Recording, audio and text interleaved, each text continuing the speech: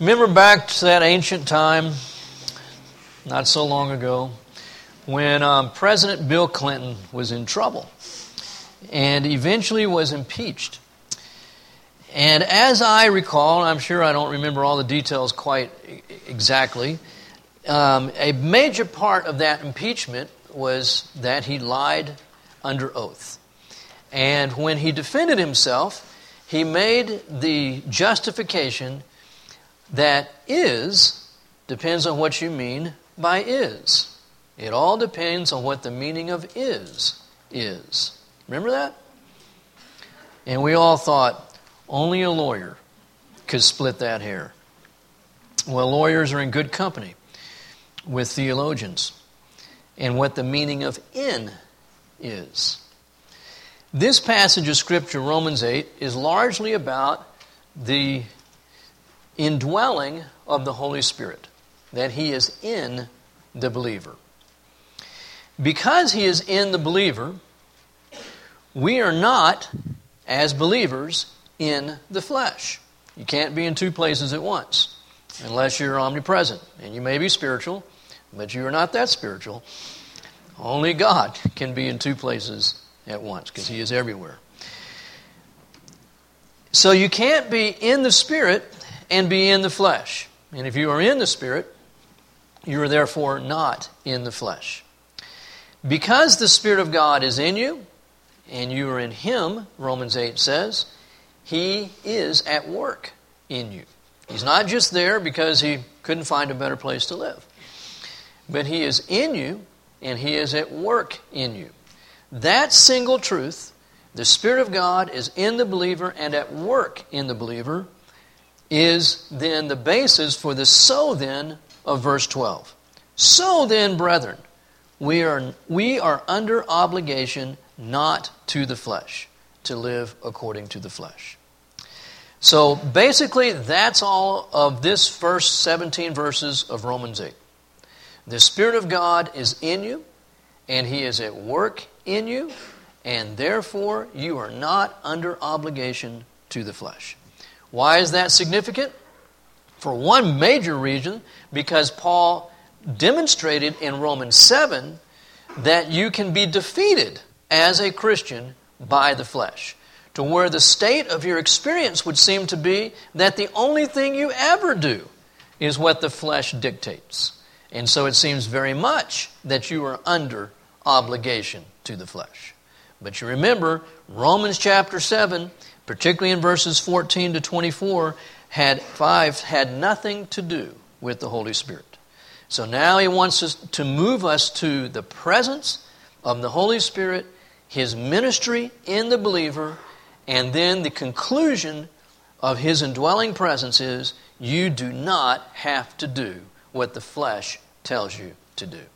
The experience of defeat does not have to be the experience of the Christian, unless you live as a Christian according to the flesh. Can't live in it, but you can live according to it, which we'll get to and explain that a little bit more. But if you live according to it, then you will experience not only defeat, but Paul will say here, death will be our experience. We have the Spirit in us, and we are in the Spirit, and He is at work in us. So what does in mean?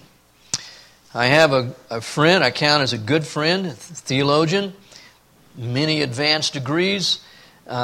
He's written on this subject, and he came to the conclusion that in does not mean in. That in means relationship, in means intimacy, but in does not mean within, is his conclusion. I don't agree with him, but he's a lot smarter than I am. But we can say this, based upon Romans 8 and principally the upper room discourse, especially John 14, 15, and 16. I said last Sunday that the one chapter of Scripture that has most to say about the ministry of the Holy Spirit is Romans 8. But there are other portions of Scripture that have more to say about the actual person of the Holy Spirit. And that would be Romans 14 through 17. And just to look at a couple things here, and so you hold your finger in both places, Romans chapter 8, but also John chapter 14. John chapter 14, and the ministry, the person of the Holy Spirit, and some of what He does is mentioned here in chapter 14. So beginning in verse 16, I will ask the Father, Jesus is speaking, and He will give you another helper. So in the same sense in which Jesus is a helper to us, I'm going to ask the Father, and He will give you another helper. So this will be a person. And then He explains Himself, verse 17. That is, the Spirit, the Holy Spirit, the Spirit of truth, whom the world cannot receive because it does not behold Him or know Him. But you know Him because He abides with you, and He will be, what does your Bible say? In you. So it's not just a question of proximity, that He will be near us, with us, though certainly to have Him indwelling us is a very close state. That's as close as you can get, to be actually, literally in. This is a better thing, what Jesus is describing, than what the disciples had with Jesus. How do we know that? Flip over real quickly to chapter 16 of John. Verse 7, 16:7. But I tell you the truth, it is to your advantage that I go away. For if I do not go away, the Helper should not come to you, but if I go, I will send Him to you. So this is a better kind of relationship. And I kind of like the idea of Jesus walking around on earth where I can see Him. And we've all thought, man, if I could just be with Him and see Him, that would be everything. That day will come when Jesus will literally be on the earth. We will literally be here with Him. We will see Him with our eyes. But until that time comes, the state that we have now, the relationship we have now with God through the indwelling presence of the Holy Spirit, is a better relationship than what the disciples had. Because the disciples couldn't all have the physical Jesus at the same time. And there were times when 3 of the disciples would go up on the mountain with Jesus. Well, when they were up on the mountain with Jesus, the other 9 guys weren't with Jesus, because He could physically only be in one place at one time in His humanity. He couldn't be with those disciples physically while He was with other disciples in a different place. And so Jesus is saying, this is a whole better deal. It is to your advantage. So as good as the disciples had to see God incarnate on earth, the relationship that God has given us with the indwelling Holy Spirit is better than what they had. It is more advantageous.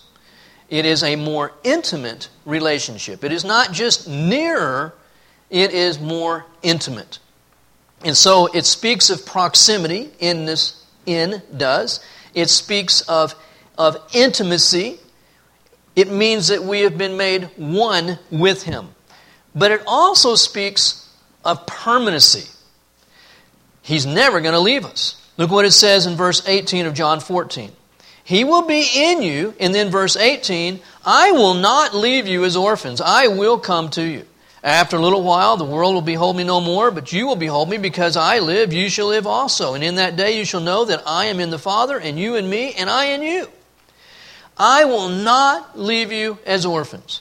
This is a permanent condition. When the Holy Spirit comes, then you will be indwelt, and nothing will ever separate this relationship. In John chapter 10, He says that you are in my hand and in my Father's hand, and nothing shall ever remove you from my hand. In Romans chapter 8, at the end of the chapter, we'll see that Paul says that nothing will ever separate us from the love of God. So to have the Spirit of God in us speaks of His nearness, but it speaks of intimacy, it speaks of permanency. The only way for this relationship to be broken, to have the relationship of being in, means that one of the 2 parties has to die. It's the only way. And this is true of when we have the Spirit in us, and we are in the Spirit, or even if we are in the flesh. So the word in, all of this pertains to both categories. If I am in the Spirit or if I am in the flesh, it applies equally. If I am in the flesh, proximity, intimacy, oneness, and permanency. The only way to get out of the flesh is to die. This is why God has figured this for us in our own humanity. When a person dies, when his body dies, his soul is removed from the body. And so really what animates us is the soul. The spirit and the soul, the immaterial part of man, is what animates him.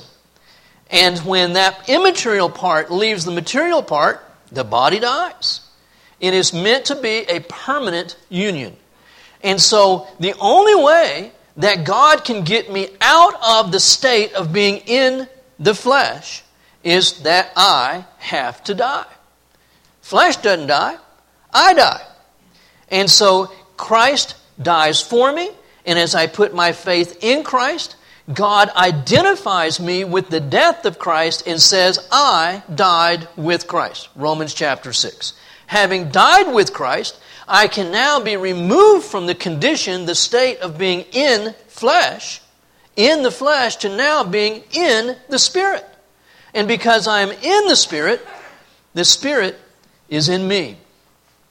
So John chapter 14 tells us that when Jesus leaves, I will send you another person like me, who will not just be with you, he will be in you.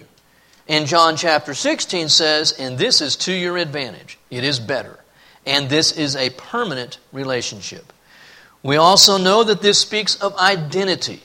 This relationship really is the foundation of who I am. If I am in the flesh, then I am fleshly. And everything that characterizes my life is what is true of the flesh. And what characterizes the flesh? Romans 8 will tell us, death. Death. And everything that I do has the marks of death on it, as long as it is Charlie doing it, independent of God. But if the Spirit of God lives in me, and I'm allowing Him who lives in me to work in me and to do what only He can do, then what will characterize my life will be true of Him. My identity will be what is true of Him. And Romans 8 will tell us that what is true of Him is life and peace. Life and peace. As the Spirit of God is allowed to work in me and to rule in my life. Life in peace. And in that identity also comes security. Even for those who are in the flesh. It is a very secure place to be. That's why it becomes increasingly difficult oftentimes for older people to receive Christ. Because, man, everything that you've taken security in, you're saying no to. And so it can feel very unsure, very uncertain, that here I'm jettisoning everything that I once took pride in, everything that was my identity, and I am now changing identity. And so there can be insecurity and even some fear that comes into a person's heart as he begins to contemplate, should I put my trust in Jesus? He instinctively understands this is a change in identity. Because I am even though he doesn't know these terms, I am in the flesh. And to put my faith in Christ is to change identities. And I am drawing some security from being in the flesh. Just as the believer draws his security from being in Christ, in the Spirit. But here's the thing that they don't have in common. In the flesh and in the Spirit, though they have much in common, there's one thing they do not have in common. We know from the end of Romans chapter 6 that there is no benefit from being in the flesh. And there is every benefit from being in Christ, in the Spirit. No benefit from being in that relationship of in flesh. But there is every benefit to being in Christ. Now, having established in means in, and I hope I've established that, there are some other things here to contemplate about the nature of this relationship. And if you'll go back to John again, and look at just a couple more statements that Jesus makes about the Holy Spirit. John 15, verse 26. When the Helper comes, whom I will send to you from the Father, that is the Spirit of truth who proceeds from the Father, He will bear witness of me. That is His primary role. He will come. I am going to send Him to you. He will be with you. He will be in you. And what's He going to do when He gets there? He's going to bear witness of me. He was not going to bear witness of Himself, not directly, more indirectly. His primary role, His one objective, is to witness, to bear witness of Jesus Christ. That is the primary thing that He does. So, you find a believer, and his whole life is about something other than Christ. Then that believer is clinching the ministry of the Holy Spirit. Because this is the ministry of the Holy Spirit. His primary ministry is to bear witness concerning Jesus. If I'm always bearing witness about my inadequacy and my weakness, then I am clinching the ministry of the Holy Spirit. Because that's only half the story. See? The Spirit bears witness of Jesus. And in doing so, of His sufficiency, of His grace, of His power. It's more than just talking about what I can't, but who Jesus is and what He can. If it's about numbers and growth or about what we've attained and what we're doing, we are clinching the ministry of the Holy Spirit. He bears witness of Jesus. And then He says in chapter 16, verse 7, we read this verse, I will send Him to you. And then verse 8, and when He comes, He even has a ministry in the world. He will convict the world concerning sin and righteousness and judgment. So this is, and apparently, I mean, just to take it for what Jesus is saying, this is in a different way, in a different sense than before He comes to indwell believers. When He comes, in the sense of indwelling you, He is going to convict the world. His indwelling presence results in conviction. Now, do I get convicted by the Holy Spirit? Absolutely. But this is a ministry that the Spirit of God has through us as He comes to live in us. People are going to get convicted. Will they get condemned through the Holy Spirit who lives in us? No.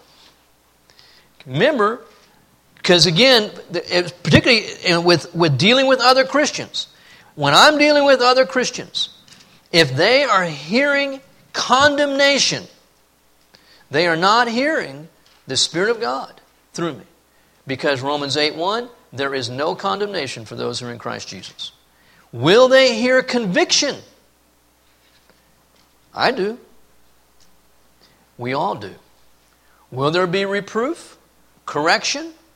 Yes. 2 Timothy 3:16, we looked at last week, that the Scriptures are the Word of God, and they are profitable for teaching, for reproof, for correction, for training in righteousness. And as the Spirit of God is working in our lives, in harmony with the Word of God, then those things are going to be happening. But that is conviction. That is not condemnation.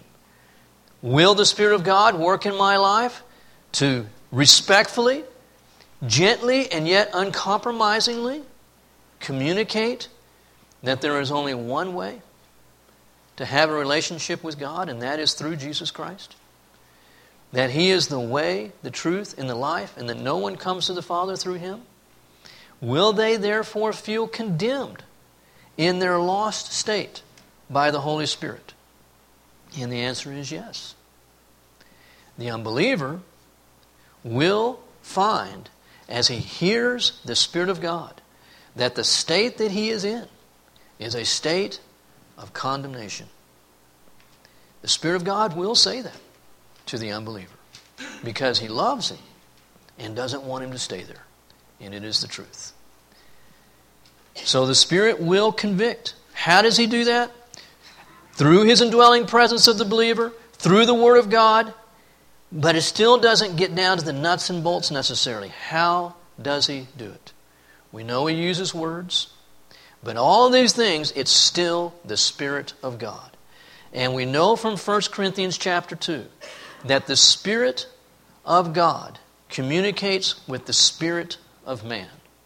And so even though He's doing it through His indwelling presence in you and I, even though He's doing it through His Word that is spoken that the unbeliever might hear, it is still the Spirit communicating to the Spirit.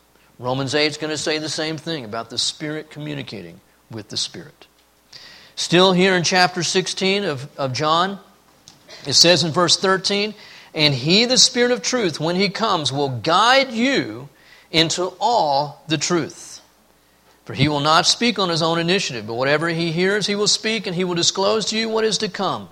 He will glorify me, for He shall take of mine and shall disclose it to you. All the things that the Father has are mine. Therefore I said that He takes of mine and will disclose it to you."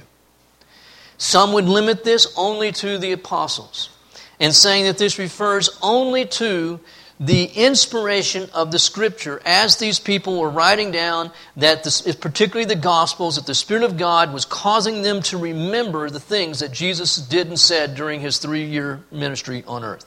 I have no doubt that that's true. I don't think there's any way to account for the expansive recollection of what Jesus said, except that it was the ministry of the Holy Spirit bringing to remembrance the things that Jesus had said. But to limit this only to those 11, Paul being a 12th, I think personally it's not in the text. And what I sense from the tone of Scripture, and I remember discussing this with one of our professors in seminary, was, and he was saying, and I was comforted by it. He says, you can either read these statements as pertaining only to a select group of people, or you can read them as being normative for all of Christianity. He took them as being normative. I do. And I think it's been the experience of most people throughout these 2,000 years of church history that it is the experience of the believer that in ways that we may not be able to fully articulate, the Spirit of God lives in us, and He is communicating to us. He is communicating specifically Christ to us, where we grow to know Him more intimately, more personally, and we can say as our lives move along that I know Him better today than I did when I first came into relationship to Him. Do I know His Word better? Yes. But it's more than that. It's not just an academic or intellectual knowledge of His Word, but we come to know Him personally. And the Scriptures tell us this is by the ministry of the Holy Spirit, that who comes and He bears witness of Jesus. He glorifies Christ. Now let's go back to Romans 8. Again, the main points here, very simple. Jesus,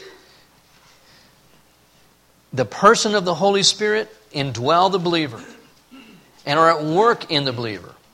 Therefore, so then, we are not obligated to the flesh. But He has a lot more to say. And now, particularly, the ministries of the Holy Spirit who is indwelling the believer. What is He doing? Verse 2. For the law of the Spirit of life in Christ Jesus has set you free from the law of sin and death. That's the first one.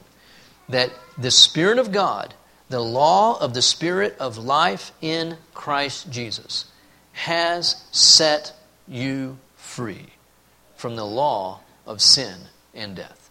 Even though there is this principle of sin and death, which is in me, I do not have to be victim to it because of the greater law, the greater principle of the person of the Spirit of God who lives in me.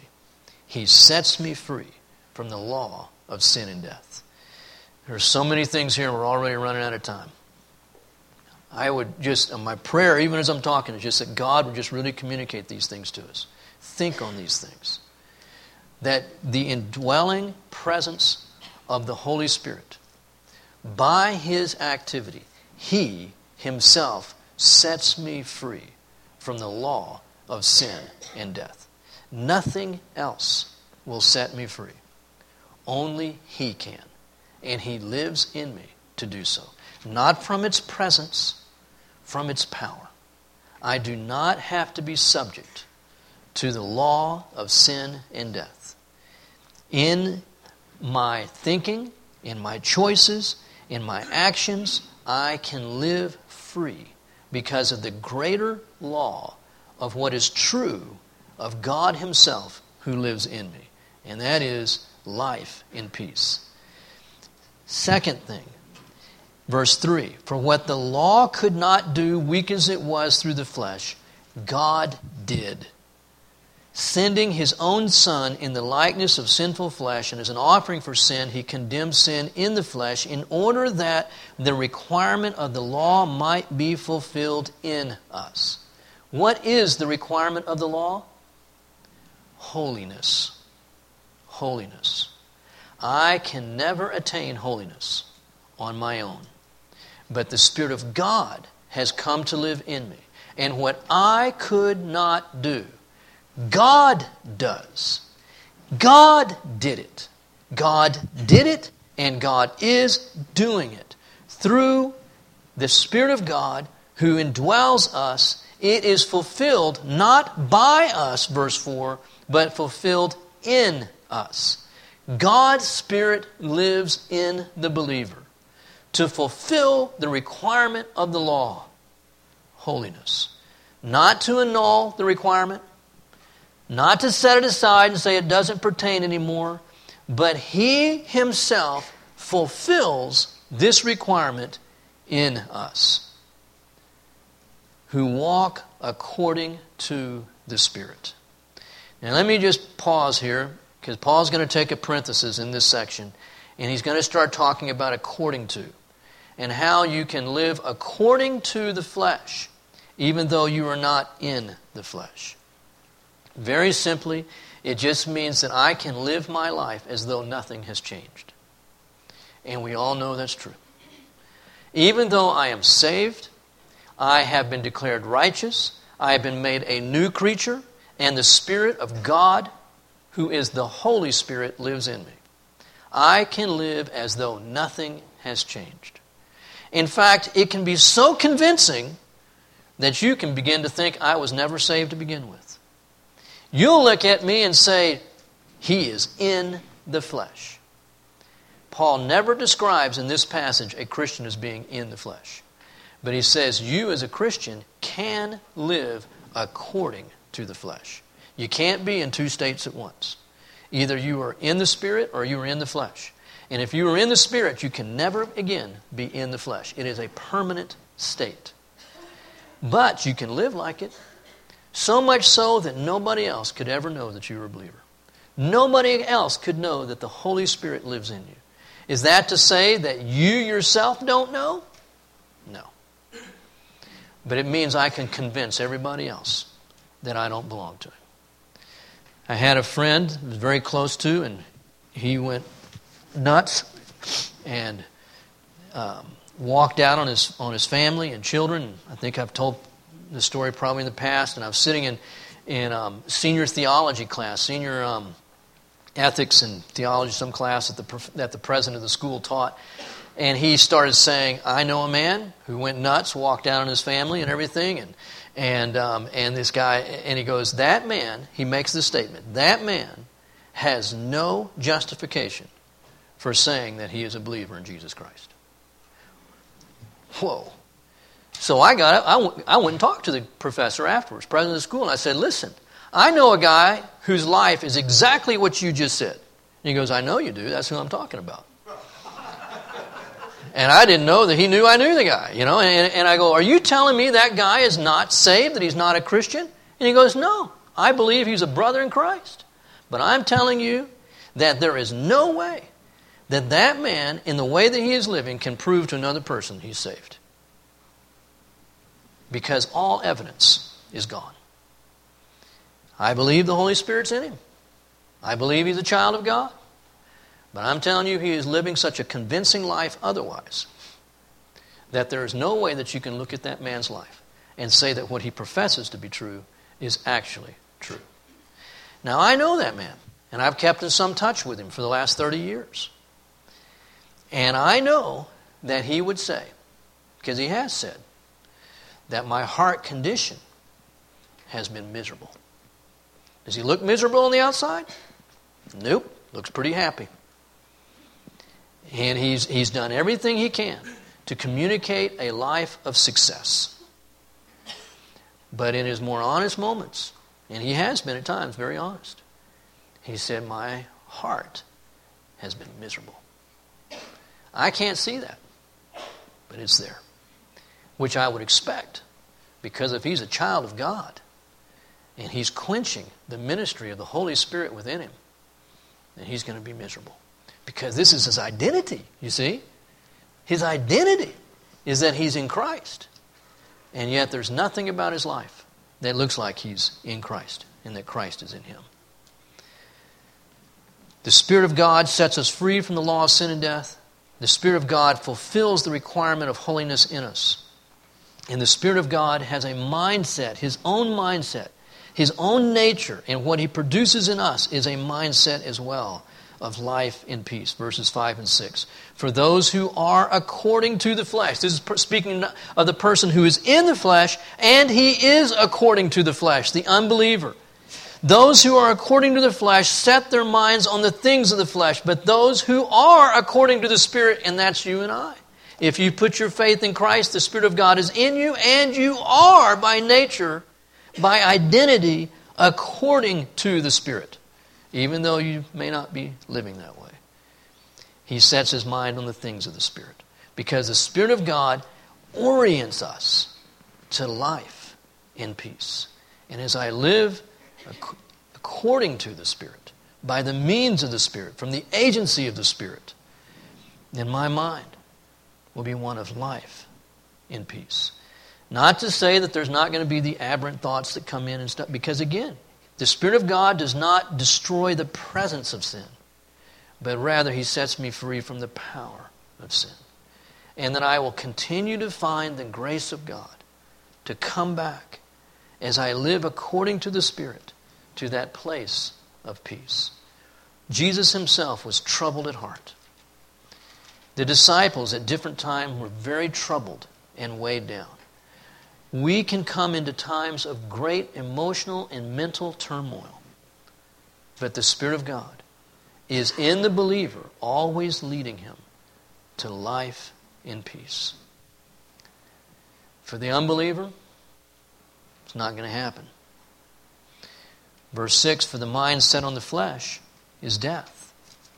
Verse 7, because the mind set on the flesh is hostile toward God. It does not subject itself to the law of God. It is not even able to do so. And those who are in the flesh, the unbeliever, cannot please God. Because everything about his life, it's not that God looks at him and says, I hate that person. No, Jesus died for that person. He loves that person. But everything that person does, he does from himself, independent of God. He's alienated from God. And so God says, I love you, and I appreciate everything that you're trying to do. But as long as it's you doing it, don't you understand?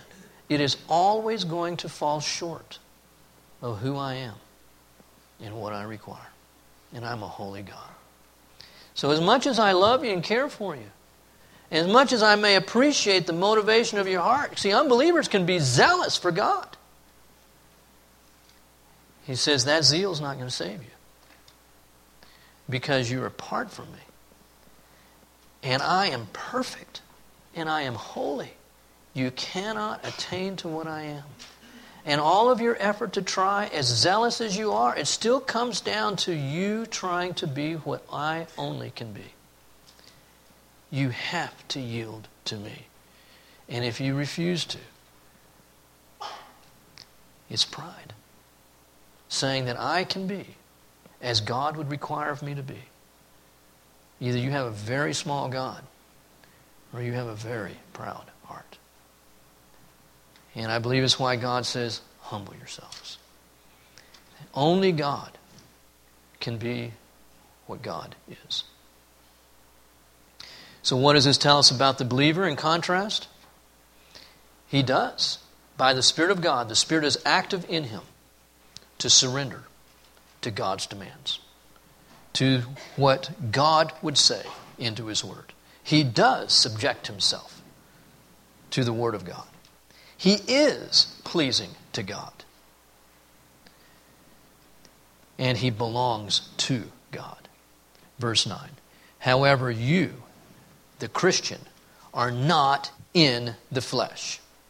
You can act like it sometimes, but you will never be in the flesh. However, you are not in the flesh, but in the Spirit, if indeed the Spirit of God dwells in you. But if anyone does not have the Spirit of Christ, he does not belong to Him. That's the simplest explanation or definition the Bible gives of a Christian. If you have Christ in you, you belong to Christ. If you do not have the Spirit of Christ in you, you do not belong to Him. Does He love you? Yes. Did He make you? Yes. But can you truly call upon Him as Father? No. You do not belong to Him if He is not in you. And this is experiential. It's personal. We are tempted to call it subjective. And we don't like the word subjective because subjective means to us not quite as true. If something is true for me, subjectively, then it's not necessarily true for you. So if I'm having a fever and I'm burning up and I'm going, man, it's hot. You're going, I'm not hot. Well, my fever is subjective, but it's not, therefore, less real. It is a reality. It is a truth, even though it may be true only to me at this time. So one person has said, every truth is absolute. If it's true, it is absolute. It doesn't have to apply to you to be true, and it's still true. And this is a truth. Christ in you. And it would seem that Paul is asking us to ask the question, is Christ in me? Ultimately, no one else can answer that question for you. But you should be able to answer it. Now, I can tell you the objective truth that whoever confesses Jesus is Lord and believes in his heart that God raised him from the dead, he shall be saved. That is the objective truth. And so I can ask you, have you, according to John 1:12, received Christ as your Lord and Savior? And as many as received Him, to them He gave the right to become children of God. So if you've received Him, if you confess Him to be your Lord, to be the one who is risen from the dead, as we've confessed this morning with communion, then objectively, as God would say in His Word, I can tell you on that basis, you are a child of God. But God has a second witness. The objective truth and the personal experience. They are both truths. And God always has more than one witness. And He has a personal witness. And that is His indwelling Spirit. And where He's going with this is that He wants us to be able to say categorically, Christ is in me. And if you cannot say that, then according to this passage of Scripture, you categorically do not belong to Him. It's that sure, folks. We ought to be able to say categorically, even though I cannot prove it to another person necessarily, but I know with all my being, Christ is in me. So much so, and nobody else hears this voice but the person himself, that you hear verse 16. The Spirit Himself bearing witness with your spirit, spirit to spirit, that you are a child of God. The objective Word of God I can point you to. And I can say, if you are having trouble of whether or not you belong to Christ, God's Word says. And I can say, do you believe this? And I can say then, yes, on the authority of God's Word, it is true of you. But I cannot tell you what only the Holy Spirit can say to you. And that is verse 16. Does Jesus dwell in you? And if He does, the Spirit of God will cry out within you, Abba, Father. I am the child of God.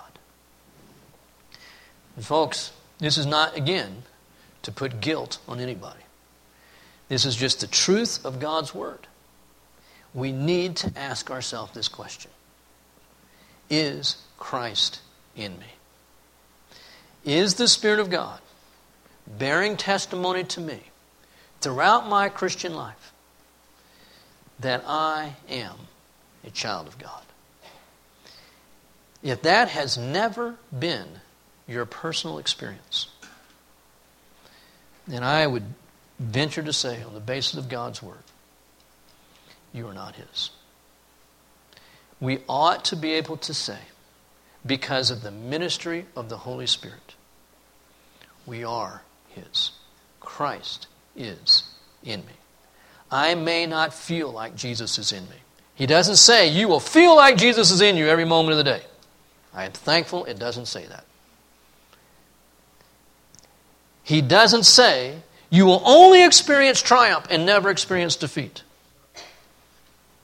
He doesn't say you will never have a bad thoughts, you'll never lose your temper, you'll never be tempted. He doesn't say that. But what He does say, if Christ is in you, then the Holy Spirit will confirm throughout your entire life that you are a child of God. Even though you may not be acting like it. And He doesn't say, straighten up or I'm going to tell you you're not my child anymore. He says, you're my child. Straighten up. This is not how a child of God acts. You're my child. This is not true of you. Every time I move into sin, the Spirit of God is saying to me, this is not pleasing to me. And this is not who you are. You belong to me. This is not you. This is not what my child does. It's the ministry of the Spirit. We'll have to come back to this passage next week because there's so much more here. But folks, this is the main thing here. The main thing here is that Christ is in the believer. And the Spirit of God is at work. And one of the principal things that He does within us is to bear witness of the fact that we are His. And by His indwelling presence and His work within us, we are under no obligation to the flesh. Sin and death do not have to rule over us because of His indwelling presence and His activity. Let me close us in prayer.